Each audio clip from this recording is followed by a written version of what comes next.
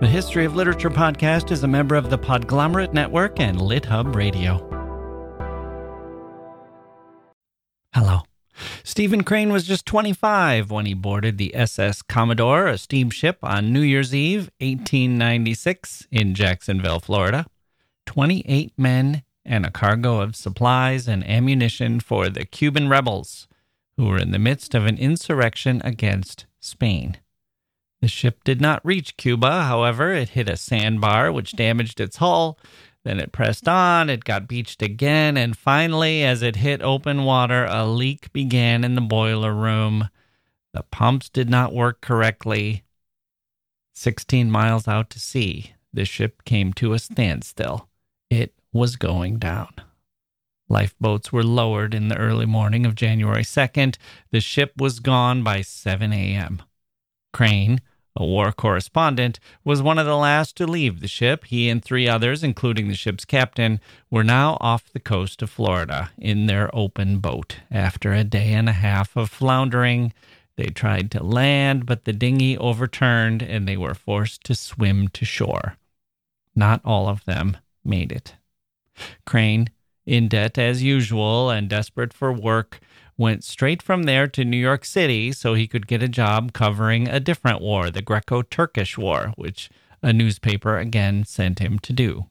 But before he got there, he wrote up his experiences. His nonfiction report appeared 3 days after his rescue, and it appeared on the front page of the New York Press, the newspaper. But it was his short story called The Open Boat, which would soon take the literary world by storm. Based on his experience, the story applies a reporter's eye to the events, the physical surroundings, and the human beings who were going through the ordeal. How do they think? How do they feel? What do they do? It's man versus nature. It's a story of survival with deep sympathy for the fear and courage of people pushed to their limits and beyond. "You've got it, Steve," said one of Crane's fellow survivors as Crane read him a draft. "That is just how it happened and how we felt. Read me some more of it." "Beyond all question," said H.G. Wells, "The Open Boat is the crown of all of Crane's work." The Open Boat, today, on the History of Literature.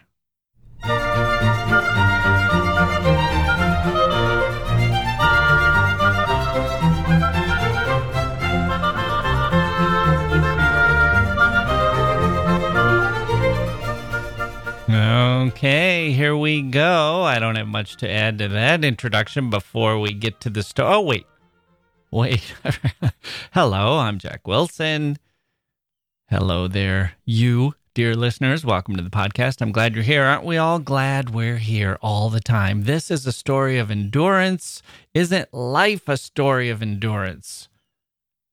This story, The Open Boat, is extreme endurance. One of those stories that makes you glad to be in a safe place, warm and cozy. I like pushing things to the limits. I like being outside. God knows I wouldn't have gone to Tibet if I didn't have a taste for that. So this one hits home. I'm less crazy now than I was when I was younger, but I remember that fever, the kinetic energy of being out there, taking risks. And now Stephen Crane is here to tell us all about what happens when the risks turn into real-life danger. I'm going to read the story in 2 parts. You are going to hear the entire story, The Open Boat, by Stephen Crane, Part 1, after this.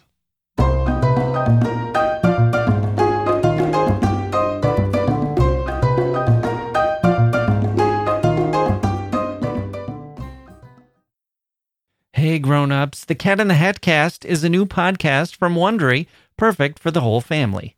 Join the Cat in the Hat and your favorite Dr. Seuss characters as they get whisked away on a new adventure every week. Fish dreams of creating his very own polite and quiet podcast. That is, until he gets a surprise visit to his Fishbowl podcast studio from the Cat in the Hat himself, and it becomes very clear that the cat has other plans for the podcast, and those plans are the opposite of quiet. The cat may be disruptive, but it turns out he's also a great help to get fish out of all kinds of predicaments. Bursting with music, silliness, and rhymes, the Cat in the Hat cast encourages us all to find fun that is funny in every episode. Sing along to new favorite songs, try your luck at Titanic tongue twisters, have some fun with wondrous wordplay, and most importantly, bring your family along for all of the adventures in the Cat in the Hat cast. Follow the Cat in the Hat cast on the Wondery app or wherever you get your podcasts. You can listen to the Cat in the Hat cast ad-free right now by joining Wondery Plus in the Wondery app or Wondery Kids Plus in Apple Podcasts.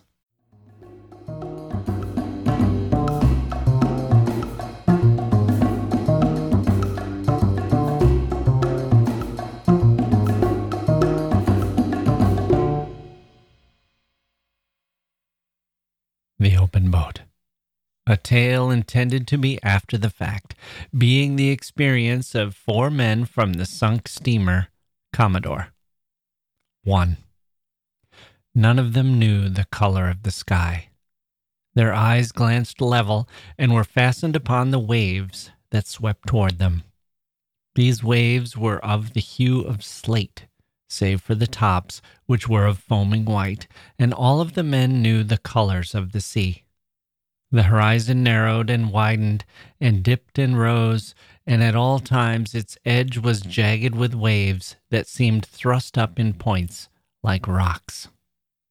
Many a man ought to have a bathtub larger than the boat which here rode upon the sea. These waves were most wrongfully and barbarously abrupt and tall, and each froth top was a problem in small boat navigation. The cook squatted in the bottom and looked with both eyes at the 6 inches of gunwale which separated him from the ocean. His sleeves were rolled over his fat forearms, and the 2 flaps of his unbuttoned vest dangled as he bent to bail out the boat. Often he said, "God, that was a narrow clip." As he remarked it, he invariably gazed eastward over the broken sea. The oiler, steering with one of the 2 oars in the boat, sometimes raised himself suddenly to keep clear of water that swirled in over the stern. It was a thin little oar, and it seemed often ready to snap.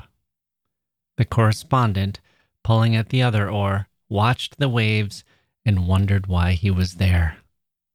The injured captain, lying in the bow, was at this time buried in that profound dejection and indifference which comes, temporarily at least, to even the bravest and most enduring, when, willy-nilly, the firm fails, the army loses, the ship goes down.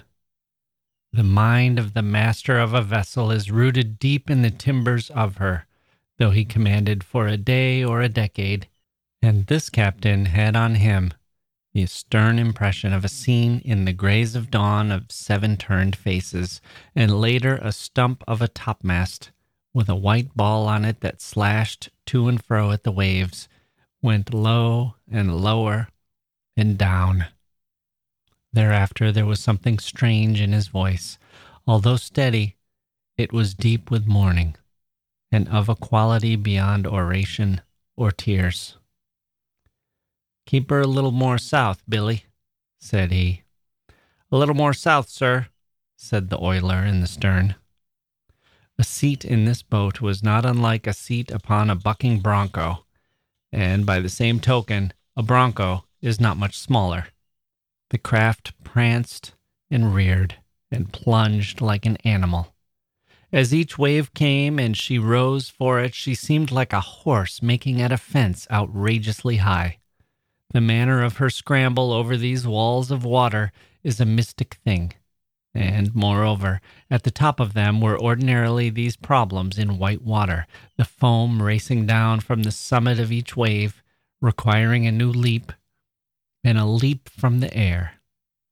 Then, after scornfully bumping a crest, she would slide and race and splash down a long incline, and arrive bobbing and nodding in front of the next menace.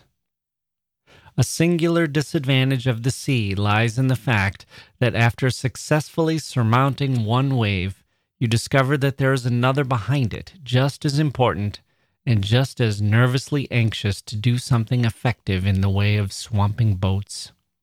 In a 10-foot dinghy, one can get an idea of the resources of the sea in the line of waves that is not probable to the average experience, which is never at sea in a dinghy. As each slaty wall of water approached, it shut all else from the view of the men in the boat, and it was not difficult to imagine that this particular wave was the final outburst of the ocean, the last effort of the grim water. There was a terrible grace in the move of the waves, and they came in silence, save for the snarling of the crests. In the wan light, the faces of the men must have been gray. Their eyes must have glinted in strange ways as they gazed steadily astern. Viewed from a balcony, the whole thing would doubtlessly have been weirdly picturesque.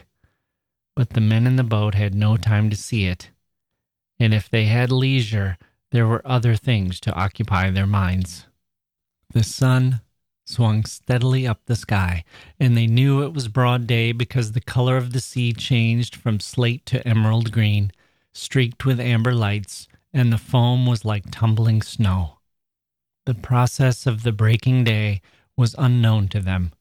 They were aware only of this effect upon the color of the waves that rolled toward them.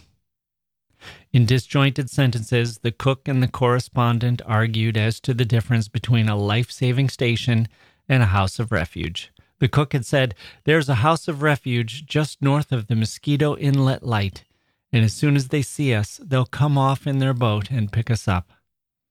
"As soon as who see us?" asked the correspondent. "The crew," said the cook. "Houses of refuge don't have crews," said the correspondent. "As I understand them, they are only places where clothes and grub are stored for the benefit of shipwrecked people. They don't carry crews."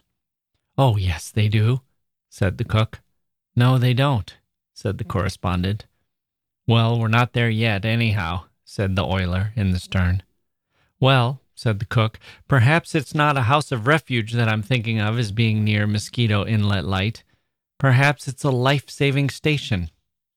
"We're not there yet," said the oiler in the stern. 2. As the boat bounced from the top of each wave, the wind tore through the hair of the hatless men, and as the craft plopped her stern down again, the spray slashed past them. The crest of each of these waves was a hill, from the top of which the men surveyed, for a moment, a broad, tumultuous expanse, shining and wind-riven. It was probably splendid.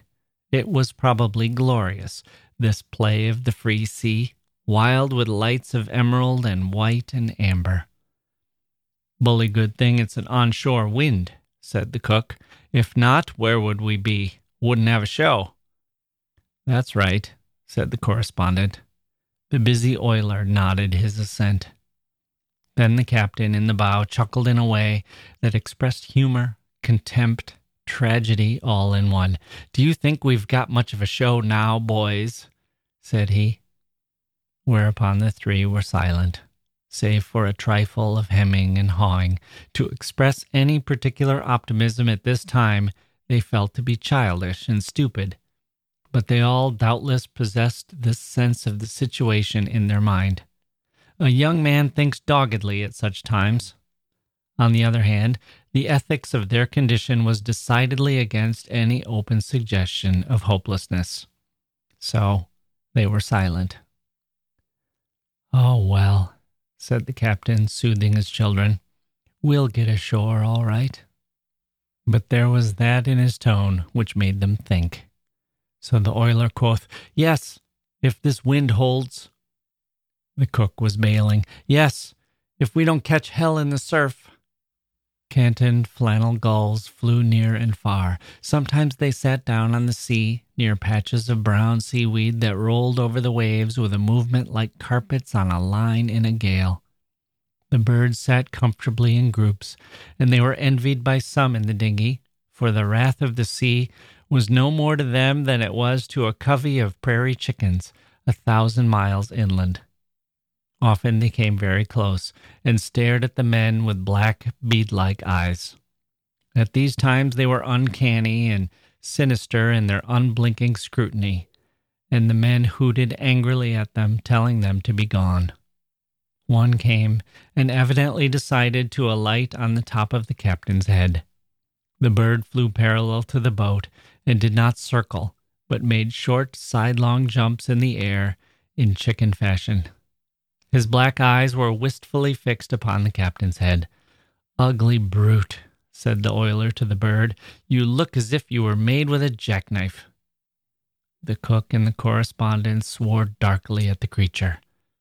The captain naturally wished to knock it away with the end of the heavy painter, but he did not dare do it, because anything resembling an emphatic gesture would have capsized this freighted boat.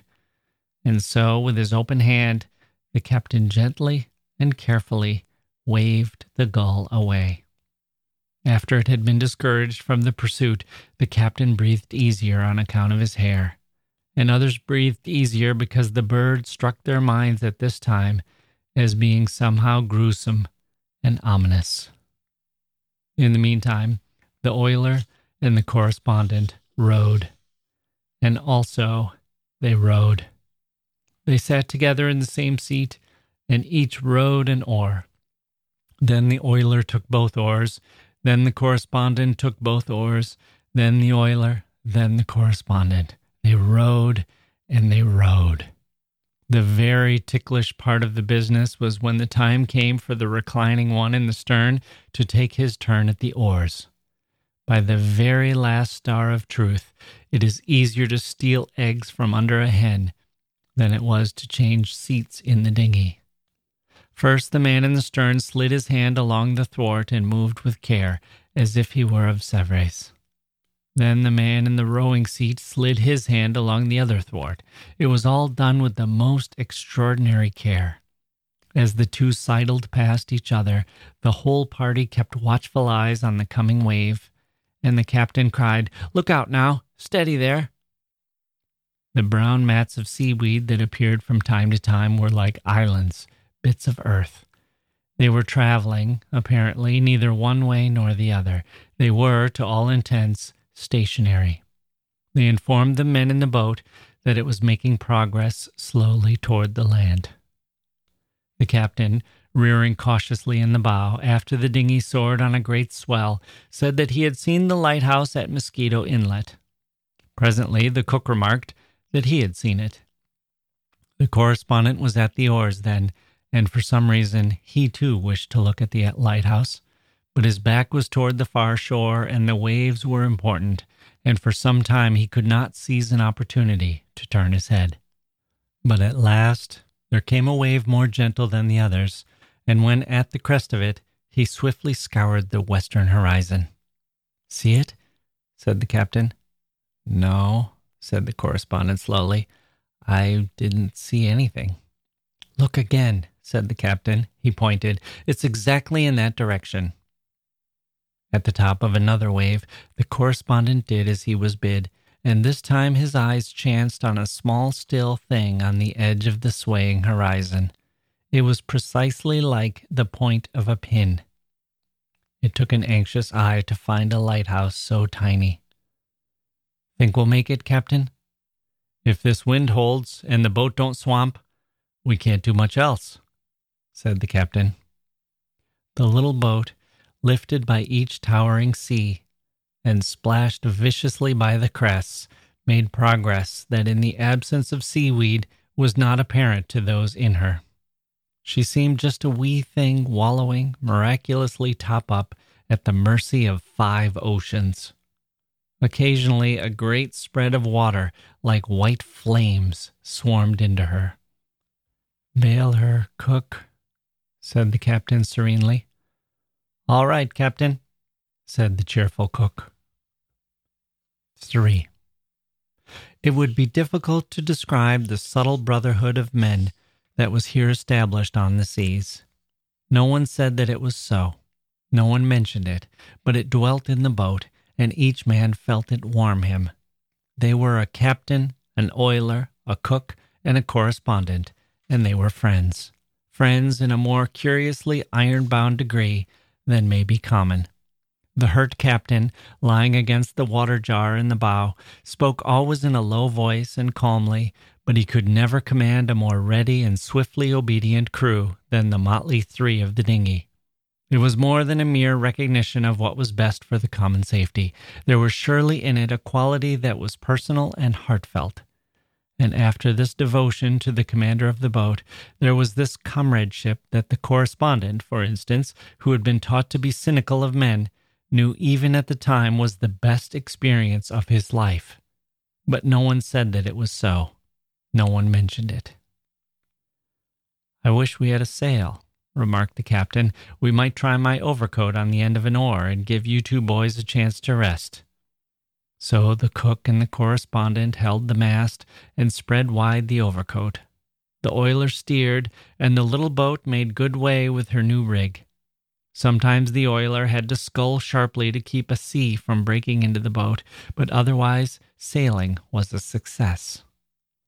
Meanwhile, the lighthouse had been growing slowly larger. It had now almost assumed color and appeared like a little gray shadow on the sky. The man at the oars could not be prevented from turning his head rather often to try for a glimpse of this little gray shadow. At last, from the top of each wave, the men in the tossing boat could see land. Even as the lighthouse was an upright shadow on the sky, this land seemed but a long black shadow on the sea. It certainly was thinner than paper. "We must be about opposite New Smyrna," said the cook, who had coasted this shore often in schooners. "Captain, by the way, I believe they abandoned that life-saving station there about a year ago." "Did they?" said the captain. The wind slowly died away. The cook and the correspondent were not now obliged to slave in order to hold high the oar, but the waves continued their old impetuous swooping at the dinghy, and the little craft, no longer under way, struggled woundily over them. The oiler or the correspondent took the oars again. Shipwrecks are apropos of nothing. If men could only train for them and have them occur when the men had reached pink condition, there would be less drowning at sea. Of the four in the dinghy, none had slept any time worth mentioning for 2 days and 2 nights previous to embarking in the dinghy, and in the excitement of clambering about the deck of a foundering ship, they had also forgotten to eat heartily. For these reasons, and for others, neither the oiler nor the correspondent was fond of rowing at this time. The correspondent wondered ingenuously how in the name of all that was sane could there be people who thought it amusing to row a boat.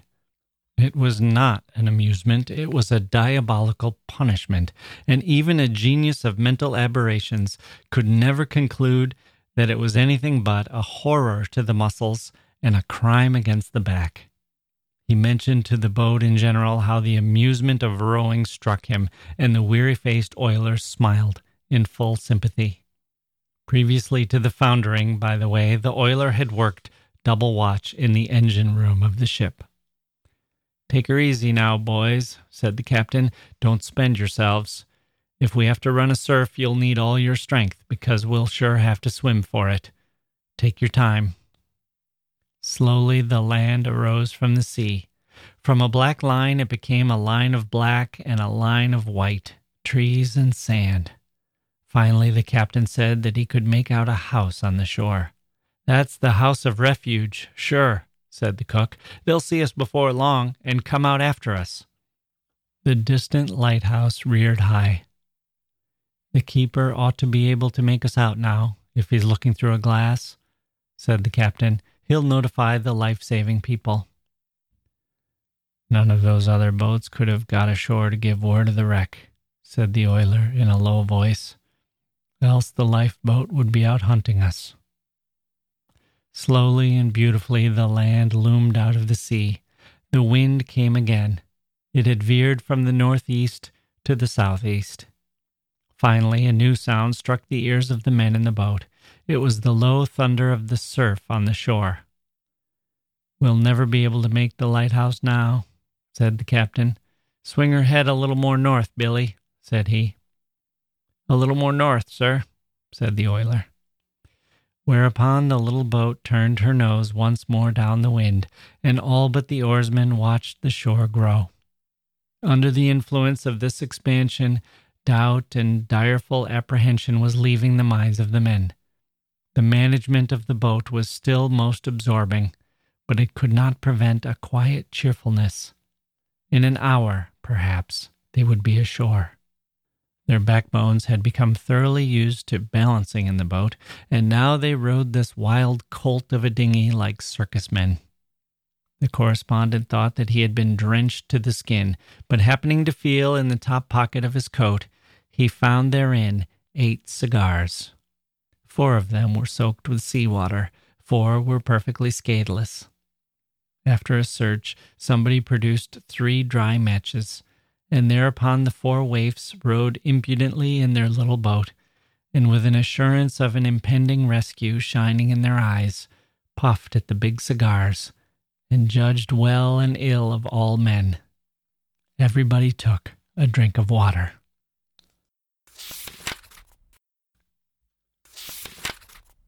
"4. Cook," remarked the captain, "there don't seem to be any signs of life about your house of refuge." "No," replied the cook. "Funny they don't see us." A broad stretch of lowly coast lay before the eyes of the men. It was of dunes topped with dark vegetation. The roar of the surf was plain, and sometimes they could see the white lip of a wave as it spun up the beach. A tiny house was blocked out black upon the sky. Southward, the slim lighthouse lifted its little gray length.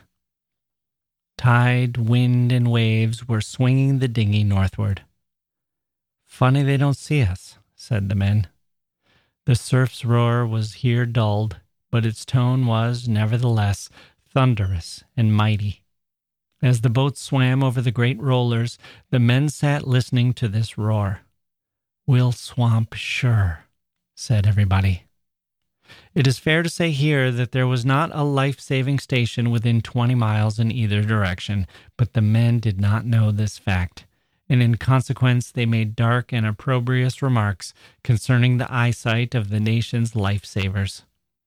4 scowling men sat in the dinghy and surpassed records in the invention of epithets. "Funny they don't see us." The light-heartedness of a former time had completely faded.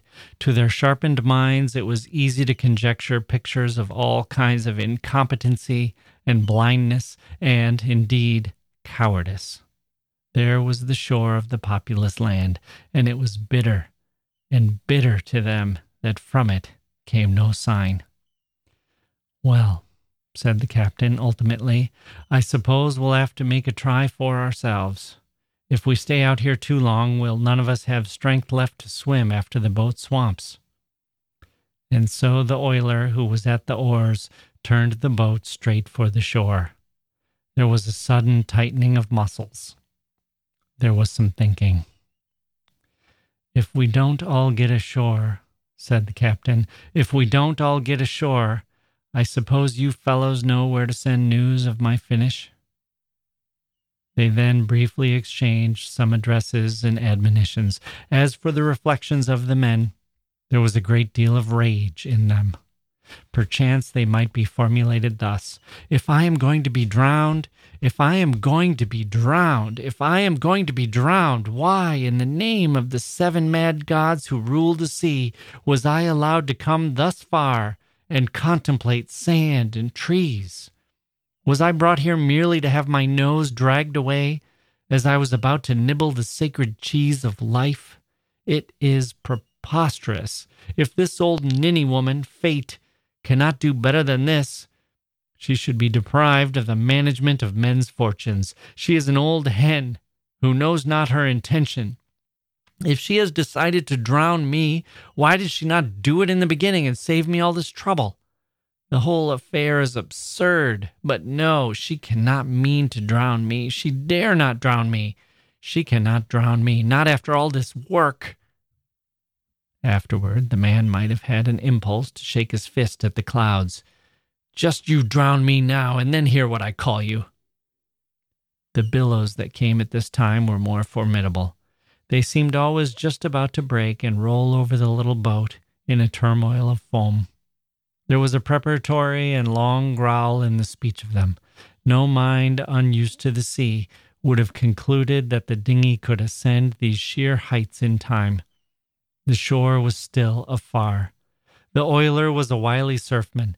"Boys," he said swiftly, "she won't live 3 minutes more, and we're too far out to swim. Shall I take her to sea again, Captain?"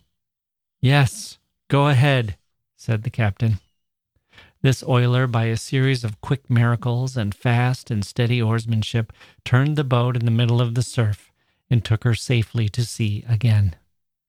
There was a considerable silence as the boat bumped over the furrowed sea to deeper water. Then somebody in gloom spoke. "Well, anyhow, they must have seen us from the shore by now." The gulls went in slanting flight up the wind toward the gray, desolate east. A squall, marked by dingy clouds, and clouds brick red, like smoke from a burning building, appeared from the southeast. "What do you think of those life-saving people? Ain't they peaches? Funny they haven't seen us. Maybe they think we're out here for sport. Maybe they think we're fishing. Maybe they think we're damned fools." It was a long afternoon. A changed tide tried to force them southward, but wind and wave said northward. Far ahead, where coastline, sea, and sky formed their mighty angle, there were little dots which seemed to indicate a city on the shore. "St. Augustine?" The captain shook his head. "Too near Mosquito Inlet." And the oiler rowed, and then the correspondent rowed, then the oiler rowed. It was a weary business. The human back can become the seat of more aches and pains than are registered in books for the composite anatomy of a regiment. It is a limited area, but it can become the theater of innumerable muscular conflicts, tangles, wrenches, knots, and other comforts. "Did you ever like to row, Billy?" asked the correspondent. "No," said the oiler. "Hang it." When one exchanged the rowing seat for a place in the bottom of the boat, he suffered a bodily depression that caused him to be careless of everything save an obligation to wiggle one finger. There was cold sea water swashing to and fro in the boat, and he lay in it. His head, pillowed on a thwart, was within an inch of the swirl of a wave crest, and sometimes a particularly obstreperous sea came inboard and drenched him once more. But these matters did not annoy him. It is almost certain that if the boat had capsized, he would have tumbled comfortably out upon the ocean, as if he felt sure that it was a great soft mattress. "Look, there's a man on the shore." "Where?" "There. See him? See him?" "Yes, sure, he's walking along." "Now he's stopped. Look, he's facing us. He's waving at us. So he is, by thunder. Ah, now we're all right. Now we're all right. There'll be a boat out here for us in half an hour. He's going on. He's running. He's going up to that house there."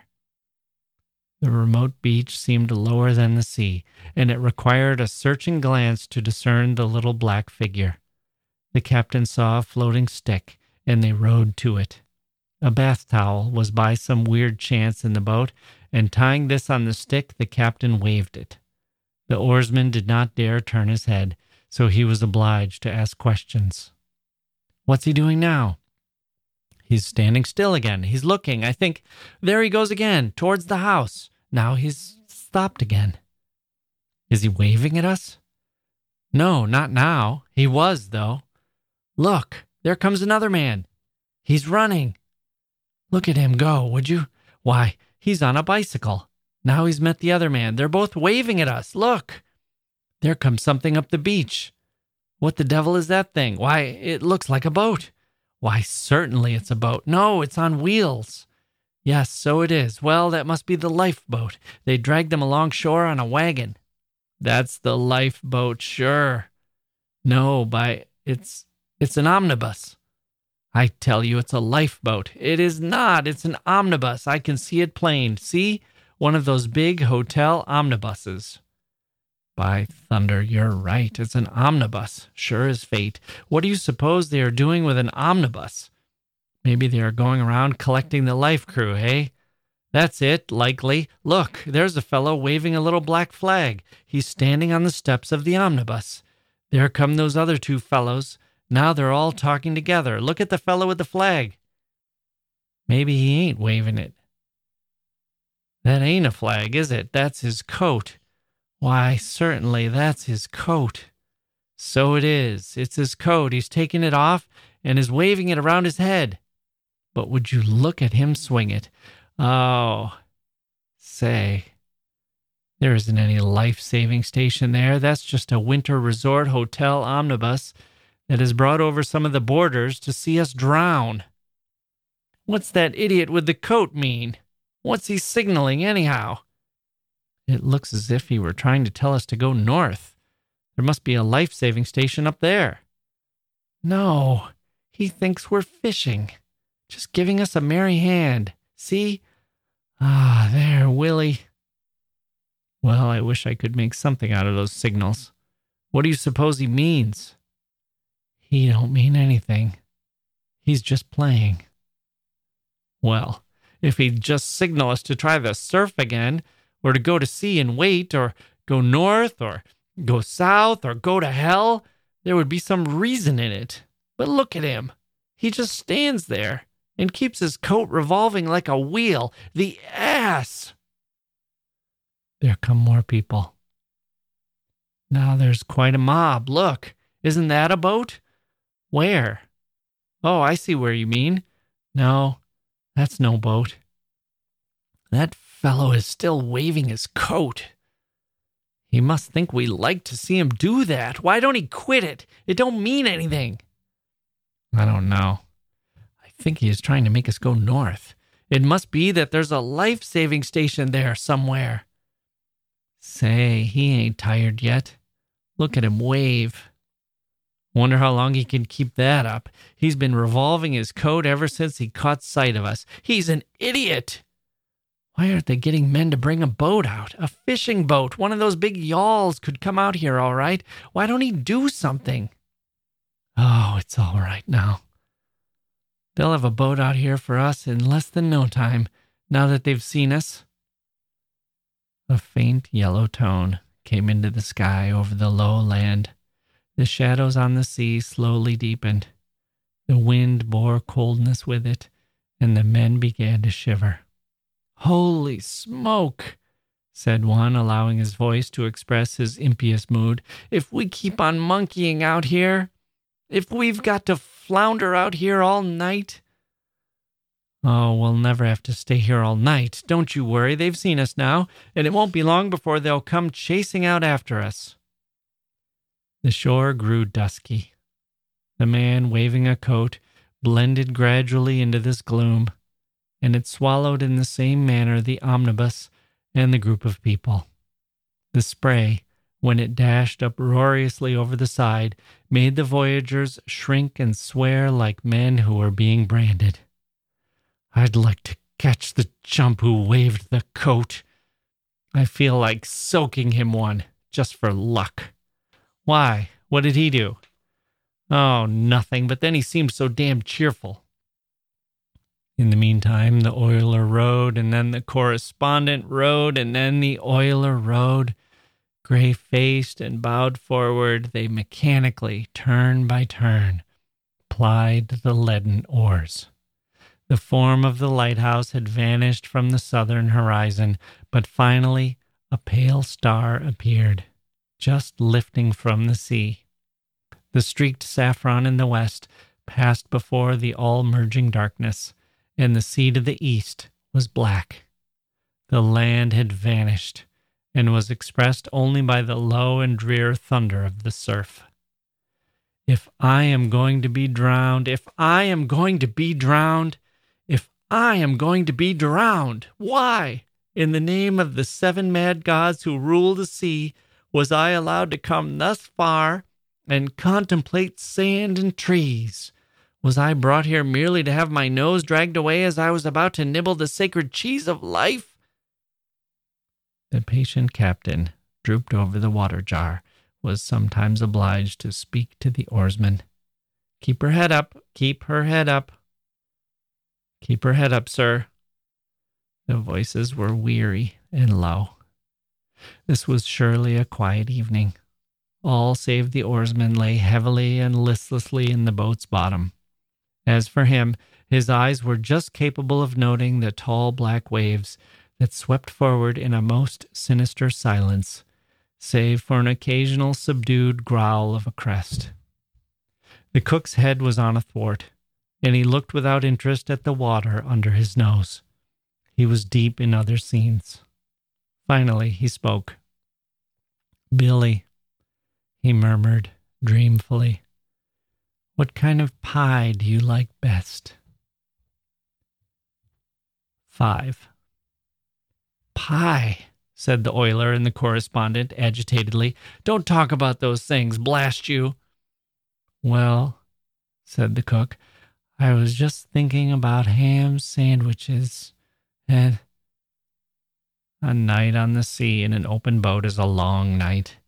As darkness settled finally, the shine of the light lifting from the sea in the south changed to full gold.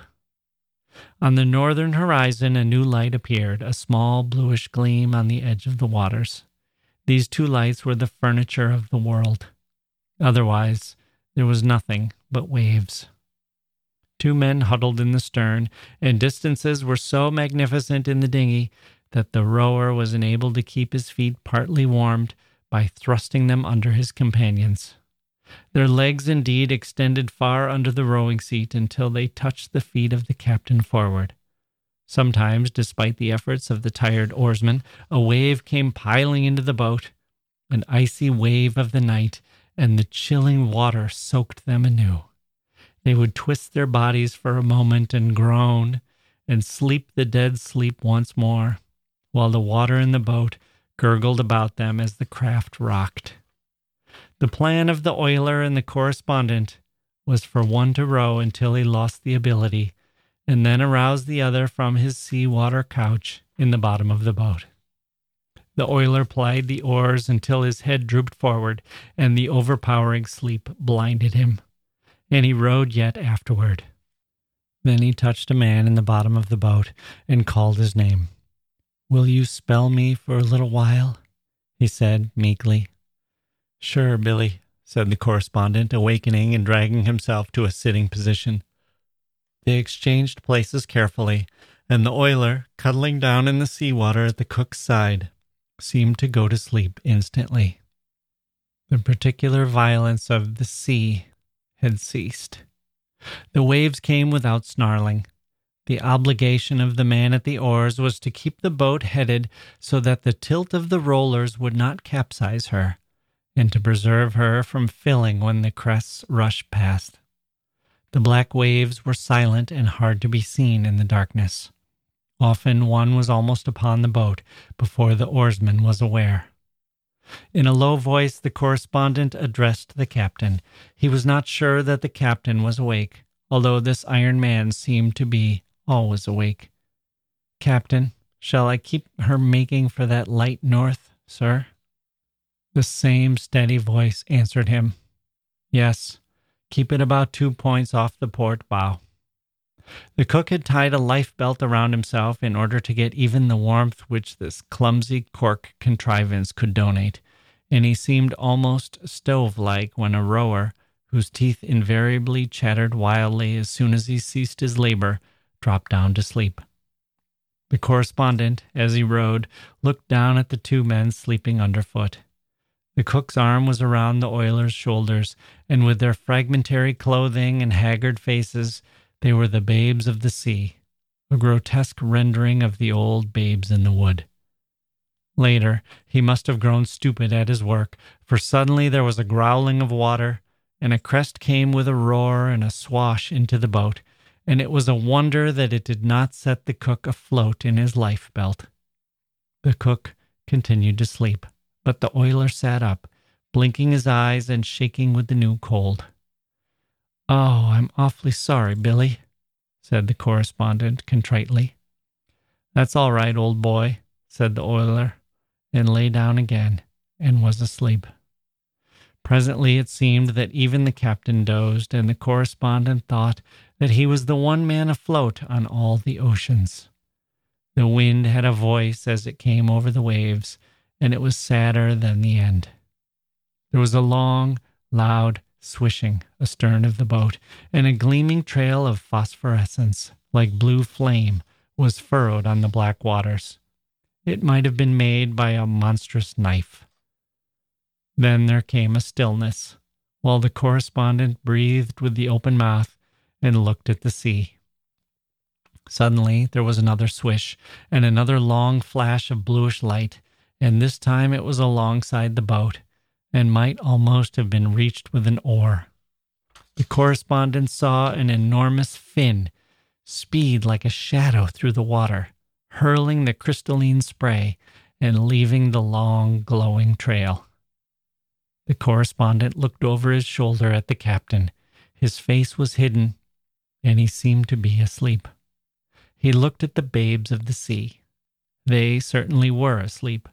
So, being bereft of sympathy, he leaned a little way to one side and swore softly into the sea. But the thing did not then leave the vicinity of the boat. Ahead or astern, on one side or the other, at intervals long or short, fled the long, sparkling streak, and there was to be heard the whirroo of the dark fin. The speed and power of the thing was greatly to be admired. It cut the water like a gigantic and keen projectile. The presence of this biting thing did not affect the man with the same horror that it would if he had been a picnicker. He simply looked at the sea dully and swore in an undertone. Nevertheless, it is true that he did not wish to be alone. He wished one of his companions to awaken by chance and keep him company with it. But the captain hung motionless over the water jar, and the oiler and the cook in the bottom of the boat were plunged in slumber. 6. If I am going to be drowned, why in the name of the 7 mad gods who rule the sea was I allowed to come thus far and contemplate sand and trees? During this dismal night, it may be remarked that a man would conclude that it was really the intention of the 7 mad gods to drown him, despite the abominable injustice of it. For it was certainly an abominable injustice to drown a man who had worked so hard. The man felt it would be a crime most unnatural. Other people had drowned at sea since galleys swarmed with painted sails, but still,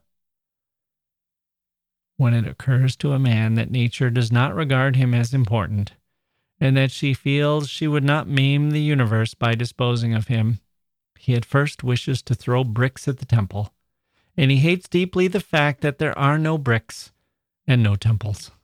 Any visible expression of nature would surely be pelleted with his jeers. Then, if there be no tangible thing to hoot, he feels, perhaps, the desire to confront a personification and indulge in pleas, bowed to one knee and with hands supplicant, saying, "Yes, but I love myself."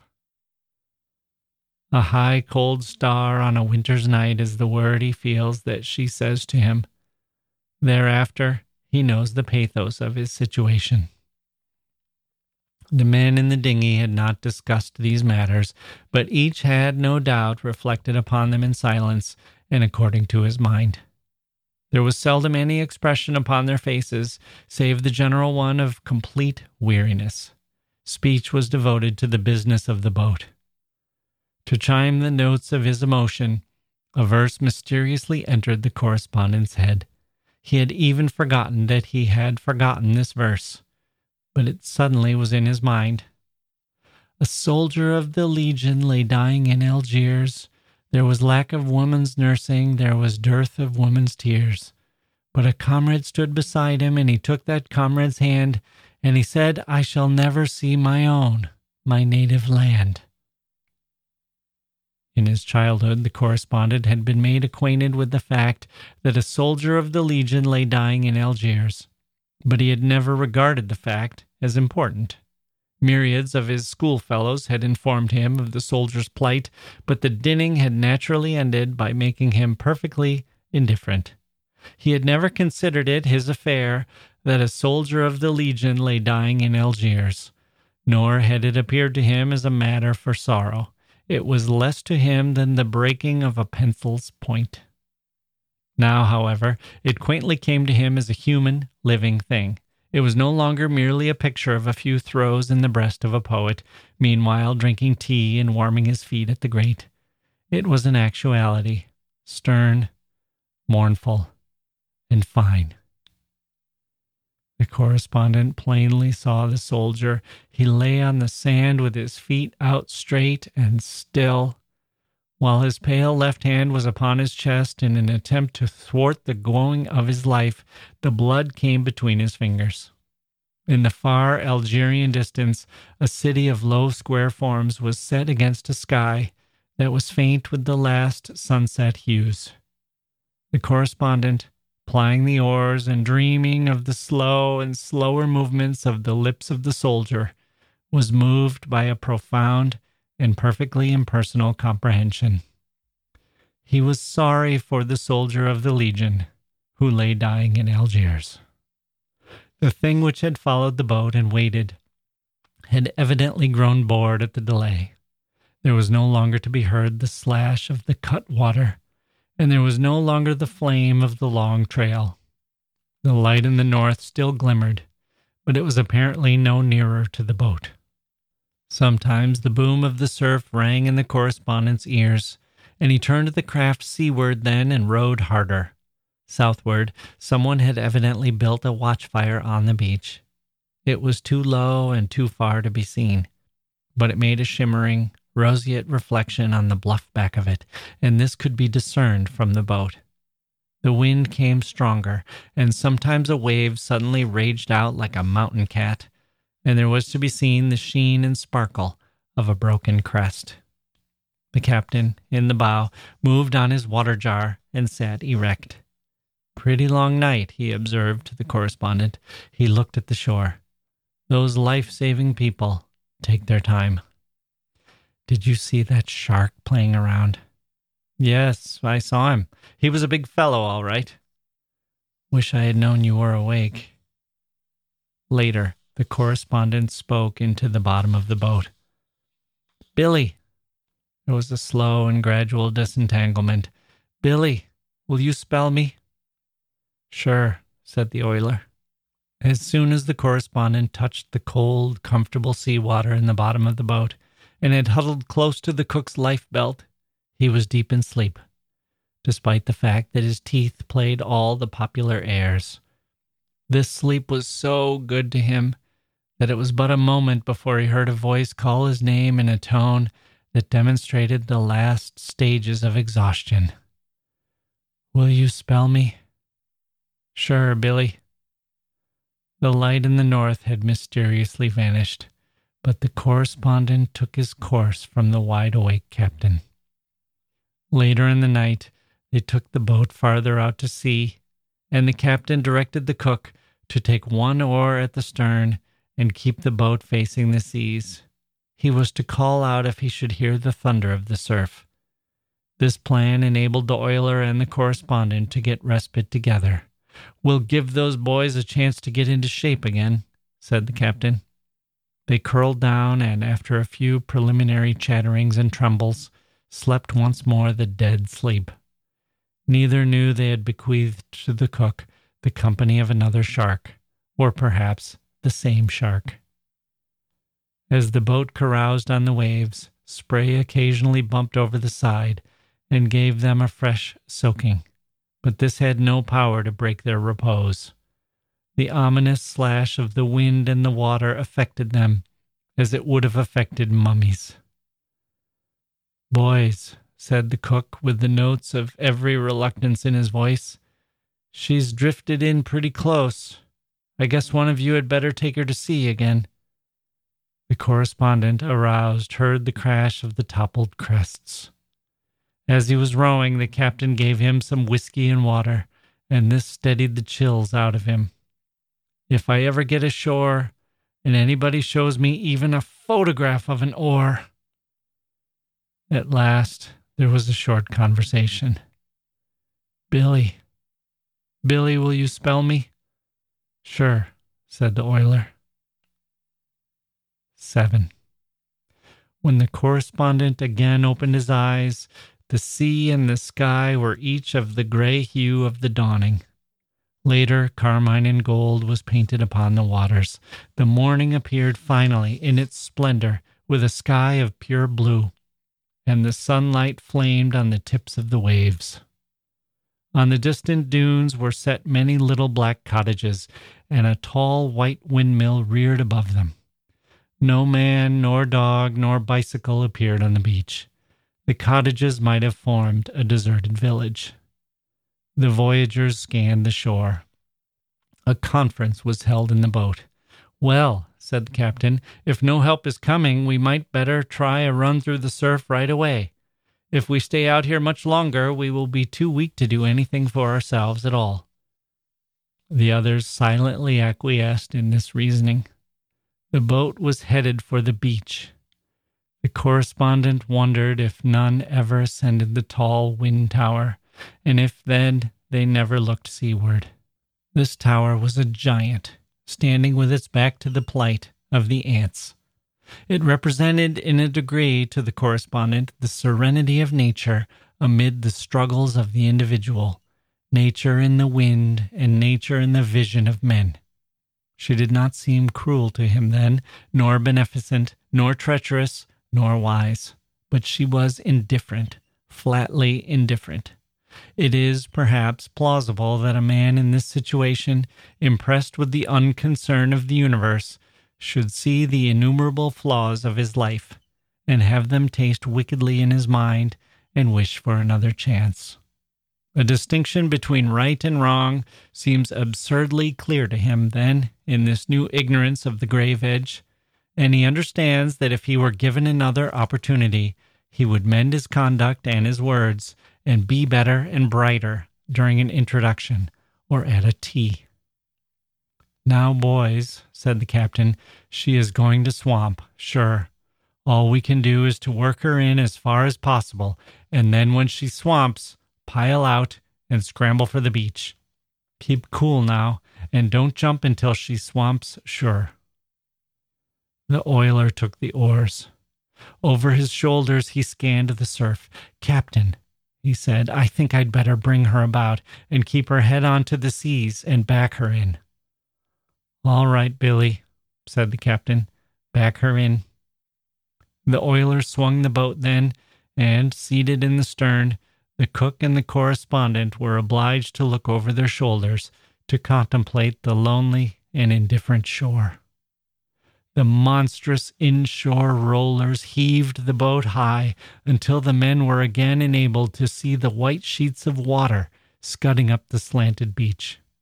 We won't get in very close, said the captain. Each time a man could wrest his attention from the rollers, he turned his glance toward the shore, and in the expression of the eyes during this contemplation there was a singular quality. The correspondent, observing the others, knew that they were not afraid, but the full meaning of their glances was shrouded. As for himself, he was too tired to grapple fundamentally with the fact. He tried to coerce his mind into thinking of it, but the mind was dominated at this time by the muscles, and the muscles said they did not care. It merely occurred to him that if he should drown, it would be a shame. There were no hurried words, no pallor, no plain agitation. The men simply looked at the shore. Now remember to get well clear of the boat when you jump, said the captain. Seaward, the crest of a roller suddenly fell with a thunderous crash, and the long white comber came roaring down upon the boat. Steady now, said the captain. The men were silent. They turned their eyes from the shore to the comber and waited. The boat slid up the incline, leaped at the furious top, bounced over it, and swung down the long back of the wave. Some water had been shipped, and the cook bailed it out. But the next crest crashed also. The tumbling, boiling flood of white water caught the boat and whirled it almost perpendicular. Water swarmed in from all sides. The correspondent had his hands on the gunwale at this time, and when the water entered at that place, he swiftly withdrew his fingers, as if he objected to wetting them. The little boat, drunken with this weight of water, reeled and snuggled deeper into the sea. "Bail her out, cook! Bail her out," said the captain. "All right, Captain," said the cook. "Now, boys, the next one will do for us, sure," said the oiler. "Mind to jump clear of the boat." The third wave moved forward, huge, furious, implacable. It fairly swallowed the dinghy, and almost simultaneously the men tumbled into the sea. A piece of life belt had lain in the bottom of the boat, and as the correspondent went overboard, he held this to his chest with his left hand. The January water was icy, and he reflected immediately that it was colder than he had expected to find it off the coast of Florida. This appeared to his dazed mind as a fact important enough to be noted at the time. The coldness of the water was sad. It was tragic. This fact was somehow so mixed and confused with his opinion of his own situation that it seemed almost a proper reason for tears. The water was cold. When he came to the surface, he was conscious of little but the noisy water. Afterward, he saw his companions in the sea. The oiler was ahead in the race. He was swimming strongly and rapidly. Off to the correspondent's left, the cook's great white and corked back bulged out of the water, and in the rear the captain was hanging with his one good hand to the keel of the overturned dinghy. There was a certain immovable quality to a shore, and the correspondent wondered at it amid the confusion of the sea. It seemed also very attractive, but the correspondent knew that it was a long journey, and he paddled leisurely. The piece of life preserver lay under him, and sometimes he whirled down the incline of a wave as if he were on a hand sled. But finally, he arrived at a place in the sea where travel was beset with difficulty. He did not pause swimming to inquire what manner of current had caught him, but there his progress ceased.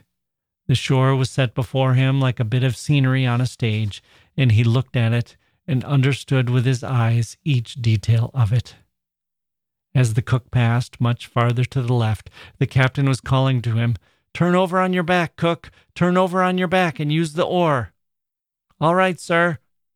The cook turned on his back and, paddling with an oar, went ahead as if he were a canoe. Presently the boat also passed to the left of the correspondent, with the captain clinging with one hand to the keel. He would have appeared like a man raising himself to look over a board fence, if it were not for the extraordinary gymnastics of the boat. The correspondent marveled that the captain could still hold to it. They passed on nearer to shore, the oiler, the cook, the captain, and following them went the water jar, bouncing gaily over the seas. The correspondent remained in the grip of this strange new enemy, a current. The shore, with its white slope of sand and its green bluff, topped with little silent cottages, was spread like a picture before him. It was very near to him then, but he was impressed as one who in a gallery looks at a scene from Brittany or Holland. He thought, "Am I going to drown? Can it be possible? Can it be possible? Can it be possible?"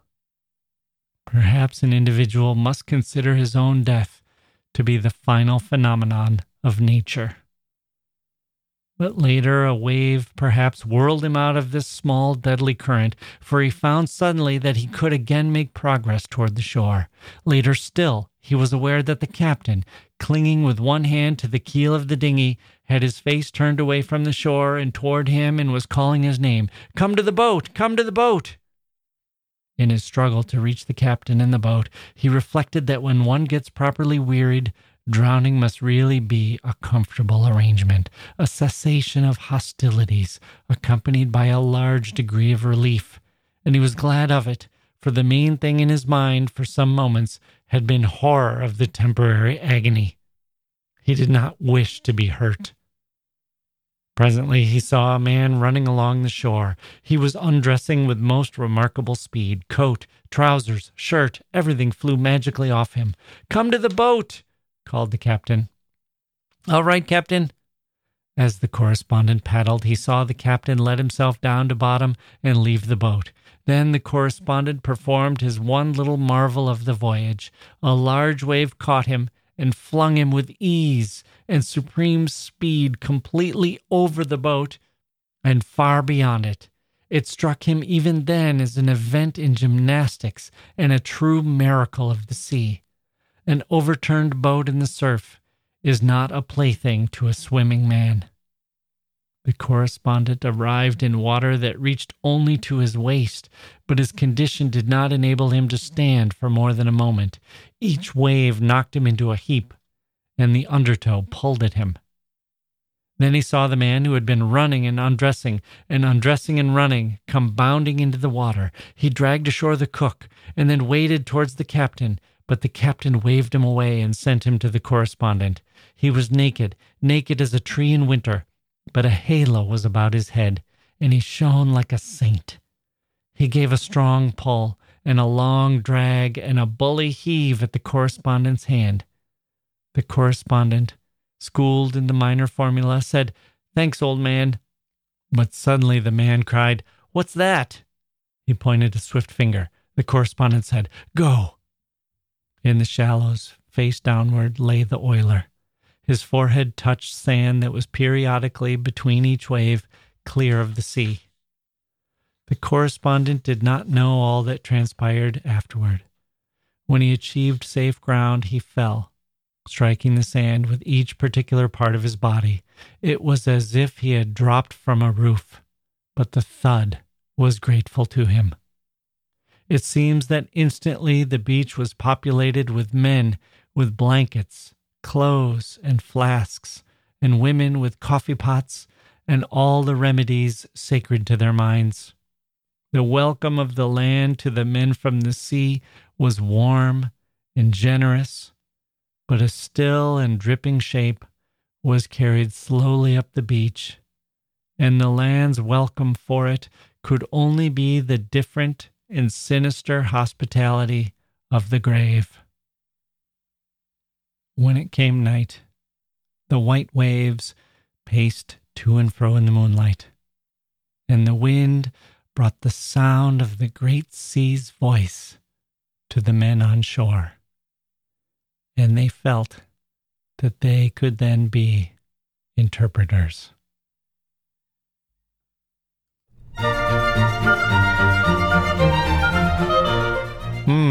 That's going to do it for this episode of the History of Literature. Wow, I hope you enjoyed that short story by Mr. Stephen Crane. My thanks to him for living through that nightmare, coming out the other side, applying his talents to it, and bringing us the news. Speaking of nightmares, I'm Jack Wilson. Thank you for listening, and we'll see you next time.